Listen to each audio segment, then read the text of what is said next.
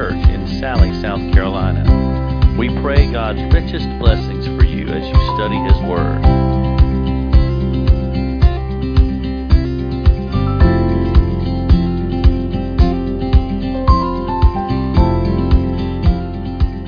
All right, if you will open up your Bibles to Matthew chapter 16. We're continuing our study on Sunday mornings, verse by verse, through the Gospel of Matthew. And I'm just going to tell you ahead of time before we get started today, this particular passage and this sermon, quite frankly, has the potential to make us uncomfortable. You're welcome. I figure if I'm uncomfortable when I'm studying it, you all might as well be uncomfortable with me while we're going through it together. Appreciate that vote of confidence. So here's the premise, I suppose, the place to start.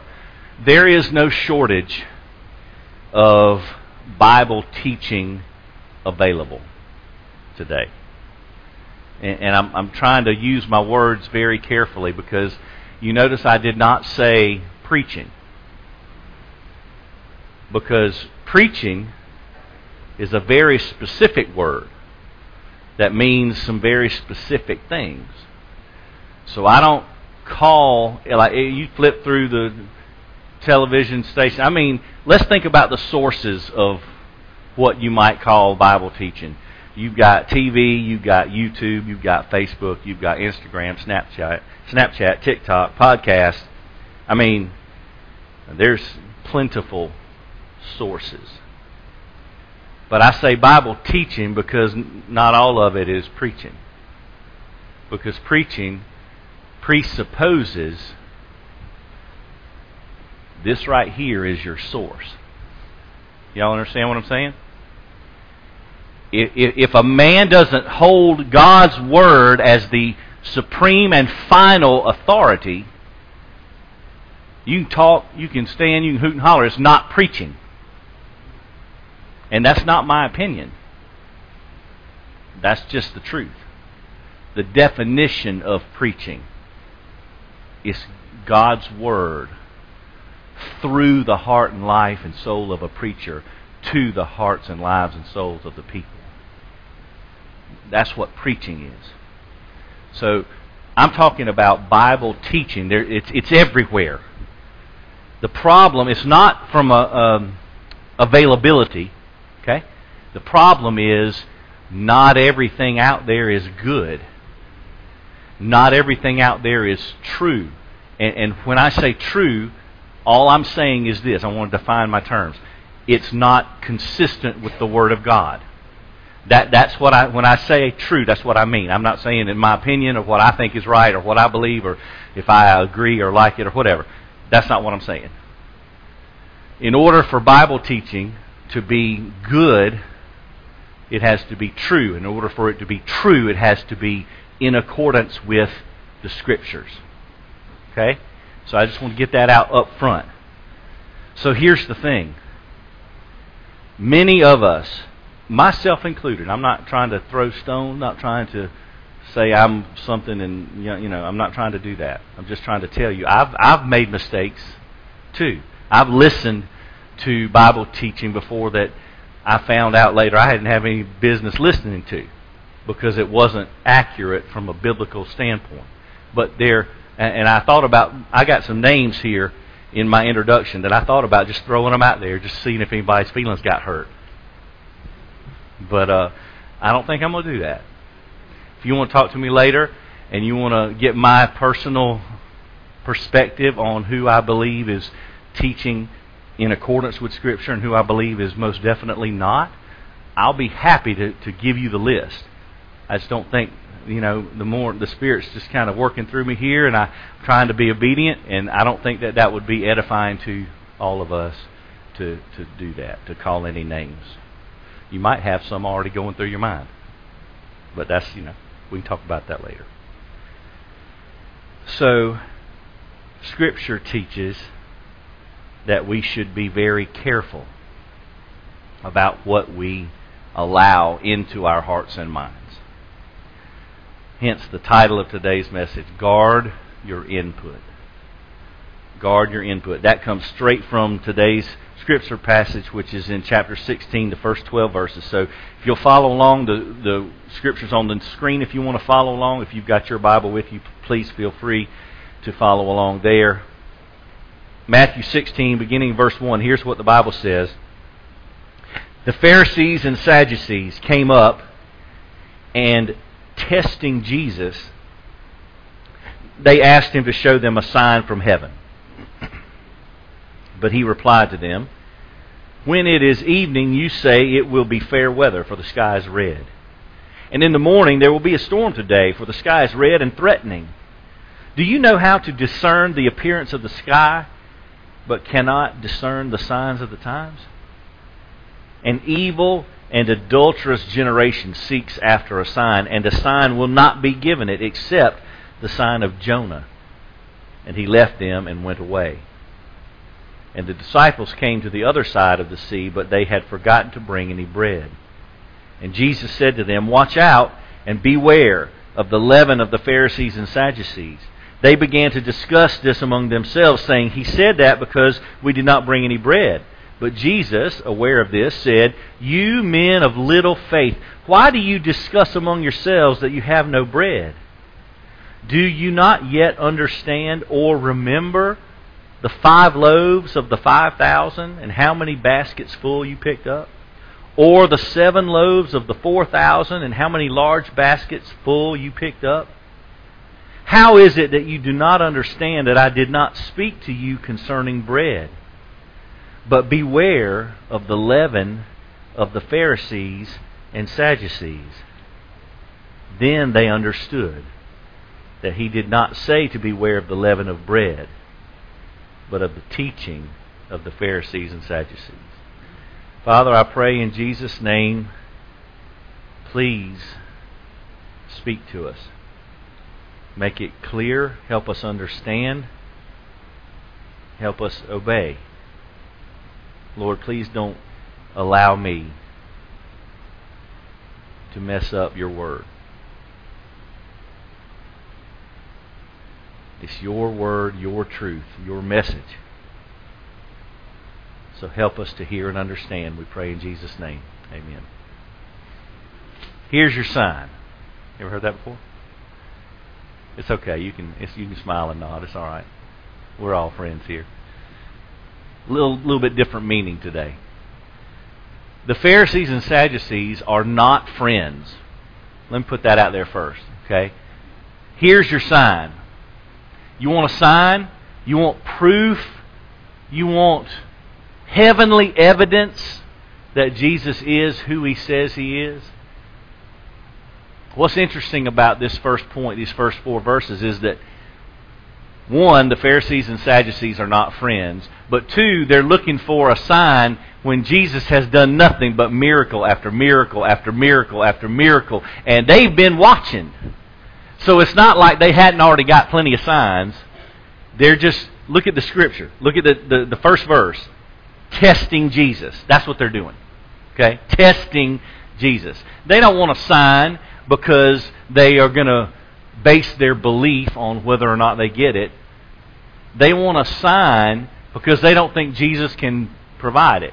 Or they want a sign because they're just too busy trying to fulfill their own agenda and trap Jesus in his words, or test him to where he'll say something wrong and they'll be able to pounce and say, see, I told you he wasn't who he said he was. But all that just fails over and over.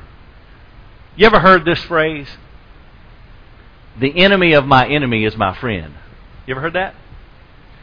Like you don't necessarily have, you're not friends with this person, but you and that person maybe dislike the same other person, right?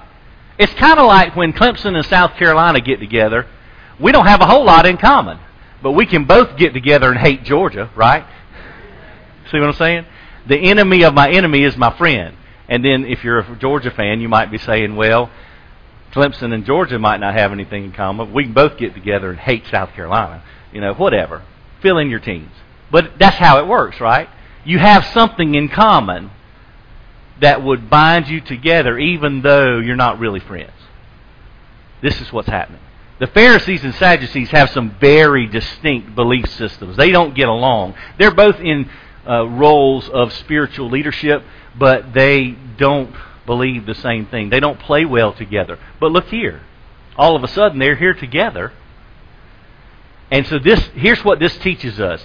This shows us the severity of just how bad these people hate Jesus, because they're willing to put aside their own differences so they can come together. And they can test Jesus. Leon Morris said they were far from friendly with one another, and it's a measure of their hostility to Jesus that they combined on this occasion in an endeavor to discredit him. They're trying to get him to say something wrong. And see, that's the one thing they still fail to understand about Jesus. See, Jesus doesn't just go around doing miracles and performing signs because somebody asks him to, or because he's trying to get some attention. In fact, that's not what he's doing at all. In fact, he doesn't want the attention. You know why he's doing the miracles? You know why he's performing the signs, healing people? You know why he's doing that? Because he loves people. He has compassion for people. That's why. He's not trying to get accolades and little attaboys, pats on the back. That's not what he's looking for. He just cares about people. It's that simple. So these Pharisees, Sadducees, they're so concerned with these less important things. They think they can predict the weather based on the appearance of the sky or this or that. They can predict when parts of the harvest season and things are going to occur. But they are so blind to these obvious signs of the times, what Jesus says, are right in front of them. I mean, they're looking at God in the flesh, but they're so preoccupied with their own stuff, they can't see him. He's standing right in front of them. And so Jesus tells them, after he explains why he's not going to give them a sign, he says in verse 4, he calls them evil and adulterous, first of all, which is not nice. But then he says, this is the kind of people who seeks after a sign, but a sign's not going to be given. And you know why he says that? He says that because a sign's already been given. He's not going to do something new when they've already got the message, right? Jonah, the prophet from the Old Testament, one of the minor prophets. You remember Jonah? Popular story. A lot of people know the basic gist, right? God called him to go preach to this particular city called Nineveh, one of the greatest cities there was at the time. Wicked, large. God told him to go preach. He didn't want to. You know why? He didn't like those people. Plain and simple. So he went the other direction. God caused all kind of mayhem in his life. He gets swallowed up by a great fish. He gets vomited out. It's so nasty, right? On the shore 3 days later. And God's like, you're going to go do what I told you to do. One way that you might look terrible and stink, but you're going to go do it. And so that's what happens. Finally, he goes and obeys. He's still not happy about it. The whole city repents. Remember we talked about this. The greatest revival in recorded biblical history. And he's mad about it. You know, it doesn't make sense. It doesn't make sense. But God, through Christ, says to these folks, you've got your sign. Jonah. So what's he talking about? What's he talking about? What's the sign? The sign is, repent, for the kingdom of heaven is at hand. Jesus is standing there. I'd say that means the kingdom of heaven is at hand. He's right there. Repent. Turn from your sin. Follow Jesus. Get back in touch with God. Go away from your sin. Seek forgiveness. Be forgiven. Right? That's what repentance is all about. God says, you repent, I'll forgive you. And so that's the sign. That's the message, the gospel. And so Jesus says, you've already got the sign. What more do you need? It's almost like when they're asking him to perform this sign, and he's just gotten through, just moments before, right? Days before. He fed 4,000 men plus women and children. That's a miracle. They had, listen to this. This is something we might overlook when it comes to the feeding of the 5,000, feeding of the 4,000. Did you know they took up more leftovers than the food they had to start with? After everybody ate and was satisfied, what they took up leftovers was more than they started with that he multiplied. It's just a miracle of epic proportion, and yet they're still asking because they just want to test Jesus. They don't care about a sign because clearly they've ignored all the other signs they've gotten. Right? So here's our sign. Repent. Turn to Jesus. Run from your sin. Run to Jesus. Seek forgiveness. Embrace Jesus Christ as your Savior. There's no more clear calling. We talk about, every week we have an invitation time at the end of the service. This is the invitation. Come to Jesus. Don't wait. Don't think we got to sing a song and stand up. And today, there's 6 verses of Just As I Am. How long are you going to grip onto that pew in front of you before you let go and come to Jesus? Right? You don't have to wait to the end of the service. God might be dealing with you right now. He might be doing something in your heart. You might have heard a little whisper in your voice already. So, you know what? I need to come to Jesus, but I just don't feel comfortable about it. Well, guess what? God's not going to try to make you comfortable. He's going to convict you by the Holy Spirit and show you the need you have for Christ. That's what He does to all of us. Realizing our guilt is really not the most comfortable thing, It's not supposed to be. But boy, the result of grace and mercy and forgiveness. Man. That's our sign. And by the way, Jesus' resurrection is the ultimate sign. If you want a sign from heaven, Jesus rose from the dead. It's pretty significant, right? And yet, the generation here that Jesus is speaking to, they're still not going to believe Jesus' message, just like the Ninevites believed Jonah and repented. So Jesus just dispenses with that first request from the Pharisees and Sadducees. But here's what it does. The second point, the final point today, is watch your learning. Watch your learning. And see, this interesting little test that Jesus has to endure, it gives Him the opportunity then to teach His disciples some things. Because He says, beware. Beware and watch out. Verse 6. Beware and watch out the leaven of the Pharisees and Sadducees. Now, what is leaven? Like just in a pure, like a food context. A leavening agent, like you put something in, like if you're baking bread, it's yeast, right?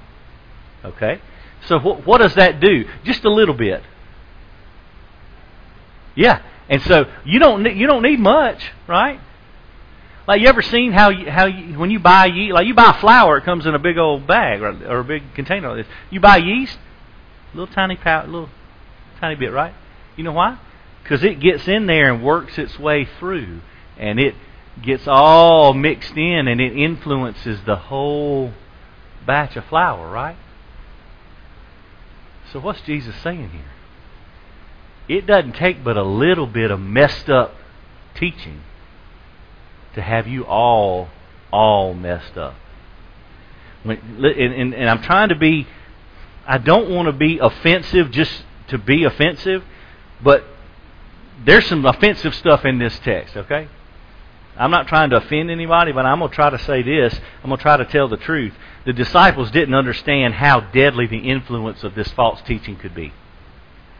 And so they were not on their guard. And so Jesus said, watch out, beware of this false teaching, because these folks that are in authority, religious leadership, they're not telling you the truth. And how does He know that? I mean, Jesus is the truth.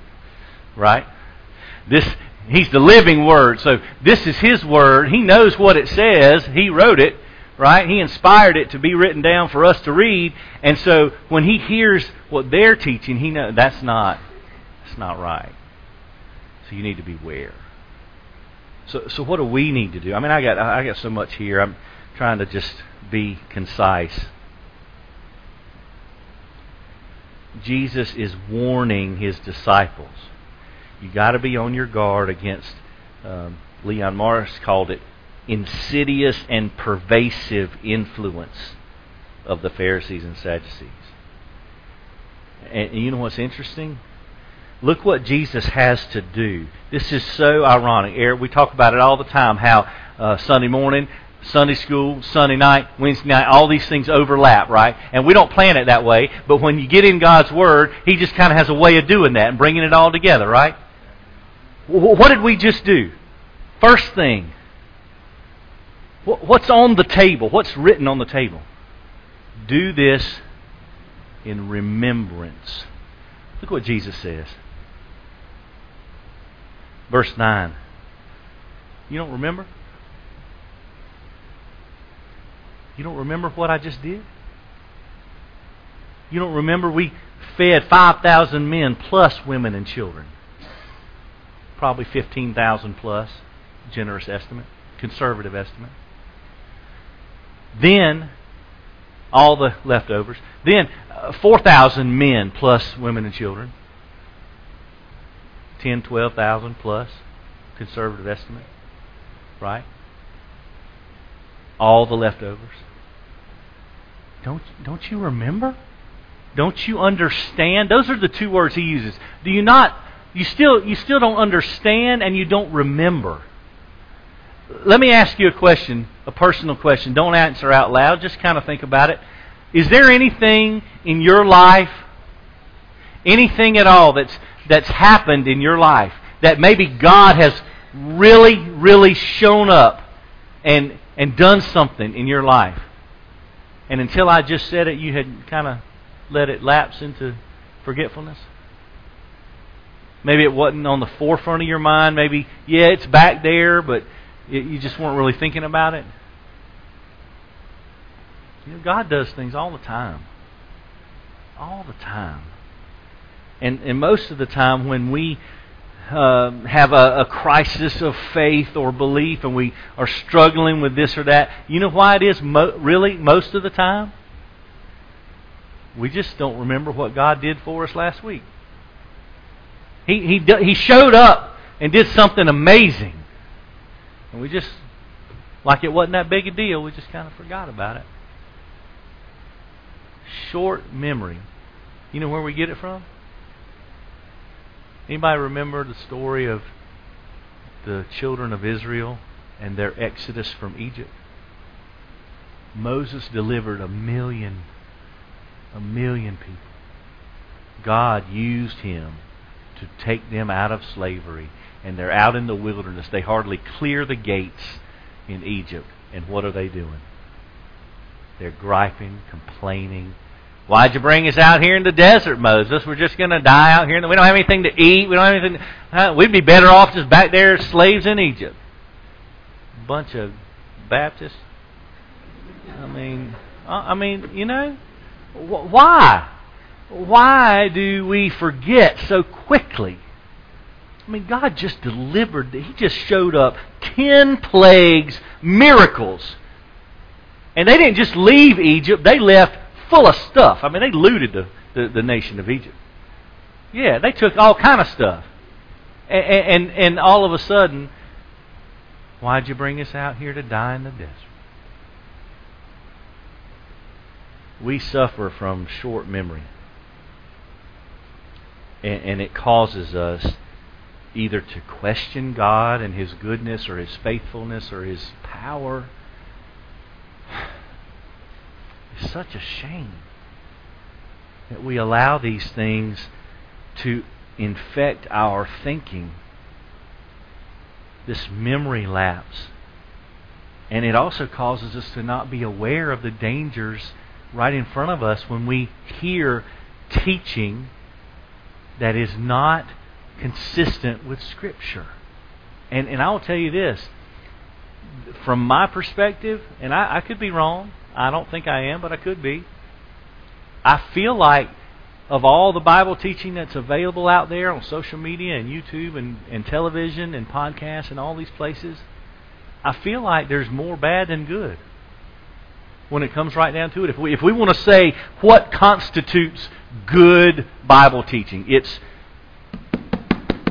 the Bible, straight from Scripture. And unfortunately, most of what's out there, that as far as what's being broadcast, most of it is not that. There's a lot of feel good. There's a lot of, hey, sow this seed into my ministry, $1,000, you'll be healed. Whatever. You take that right back where it came from. You know? So many people that, and I'm gonna just tell you this little secret.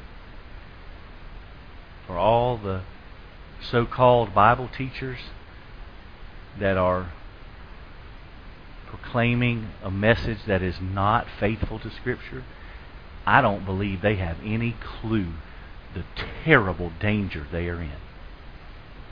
Because I'm going to tell you what, every time I step up here, there's a part of me that is scared to death.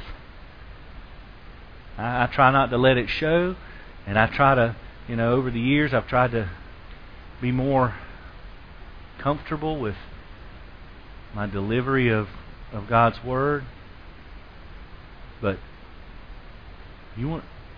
I am standing up here presuming to speak to you the words of God Almighty. You better be nervous.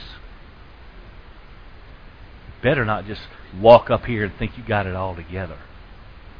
You better pray, and you better be sure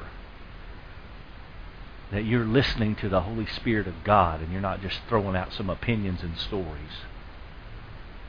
Because this is serious business. You think it doesn't really matter? Well, I'll listen to this preacher, that preacher, whatever. It doesn't matter. It's no big deal. Really? You don't think it's a big deal? You know what? One of the coolest truths I learned in seminary. I had to take all these different classes. Oh my goodness. Studied so much. Read so much. Wrote so many papers. Church history. Took a year of church history. Split it up. You go from the early church, like first century, all the way up to the Reformation, and then from the Reformation all the way up to current day. And it's just so much. But you know what I remember? One thing I remember? My professor taught us that you know how to make a really effective heresy, like a false teaching? You know the best way to make a really effective false teaching? 95% truth and 5% error. See, if you throw it out there 50% nonsense, nobody will believe it, right? It would just be so obviously false. They'd be like, that's the stupidest thing I ever heard. In fact, I had a clip that I was going to show you about this church out in Houston, Texas. It'll make you laugh or cry. And of course, you know how people do. They see a clip, and next thing you know, they merge it with something else, and it's the funniest thing you ever seen. Somebody did that. They played this clip from this church, and this person talking, and then they switched to this movie clip. It said, "That is the most idiotic thing I have ever heard in my life." At no point in your rambling, it's just hilarious. Anyway, it'll make you laugh, and then it'll make you cry. This is not a game. Jesus isn't playing around with His Word. You know how I know that? He bled and died for it. He went to a cross and died for me. I'd say that's pretty serious. This is not a game. God's Word is not a game. And what's interesting here at the end, when you see that he's talking about little faith, and he says to the disciples, I can't believe you don't understand, you don't remember. And it's not until verse 12 at the very end that they finally understood, oh, he's not talking about bread. Really? You think? Like bread's so important. You know? Come on, these guys. He's talking about the teaching. He's talking about to beware and watch out. And so let me read this from David Turner. It's a great quote. In this passage, Jesus patiently yet firmly deals again with the little faith of the disciples. He improves their spiritual perception by prodding their memory. And this rebuke of the forgetful disciples should sharpen the mental and spiritual focus of God's people today.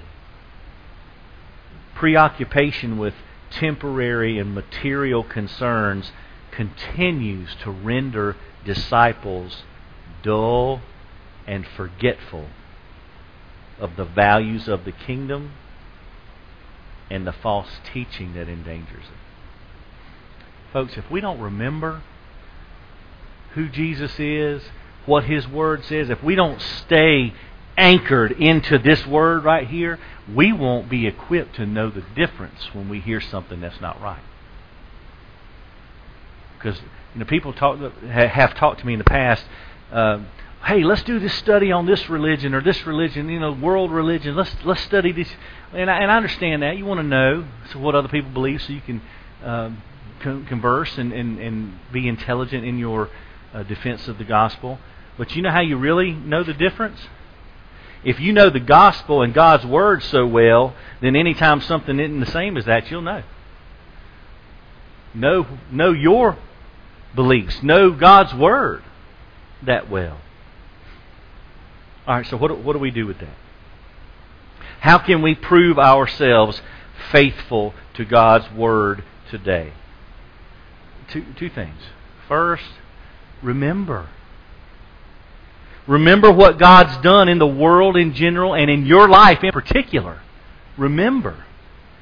Don't forget His faithfulness. And second, read the Bible. There's no substitute. Read the Bible. Be discerning when you listen to any Bible teacher. Why do you think I often stand up here and say, don't take my word for it. You better have your Bible open so you can know if I'm telling you the truth, right? Because I'm not trying to lie to anybody, but I'm a human. I'm a sinner. So I could make a mistake. I don't have all the answers, but my God has all the answers. And so have your Bible open. Follow along. Double check what I'm saying. That way, you know what? That way your foundation is on God and His Word and not on a preacher. That's so important. Remember and read the Bible. Be discerning. Make sure they're faithful to Scripture. Anytime you hear a Bible teacher, follow the leading of the Holy Spirit. He's not going to lead you astray. And I think that maybe it's probably the best way maybe to conclude at this point. I ran across this quote years ago, but it still rings true. Vodi Bakum was a preacher, and this is what he said. The Lord told me is no substitute for the Bible says. Be careful. Be careful. You don't need to. I don't want you trusting your eternal soul to me, to what I say. I want you to have a firm foundation, God and His Word. Because if you go by this right here, the Bible says, you don't ever have to back up from that. Preachers are, well, they mess up sometimes. They don't always get it right. I certainly haven't. God's never gotten it wrong. God's Word has never been wrong. It never will be wrong. He is always trustworthy. So let's follow Him. Let's guard our input. Let's be discerning. And let's read the Bible. It's not that complicated. Read the Bible. Do what it says. Let's pray.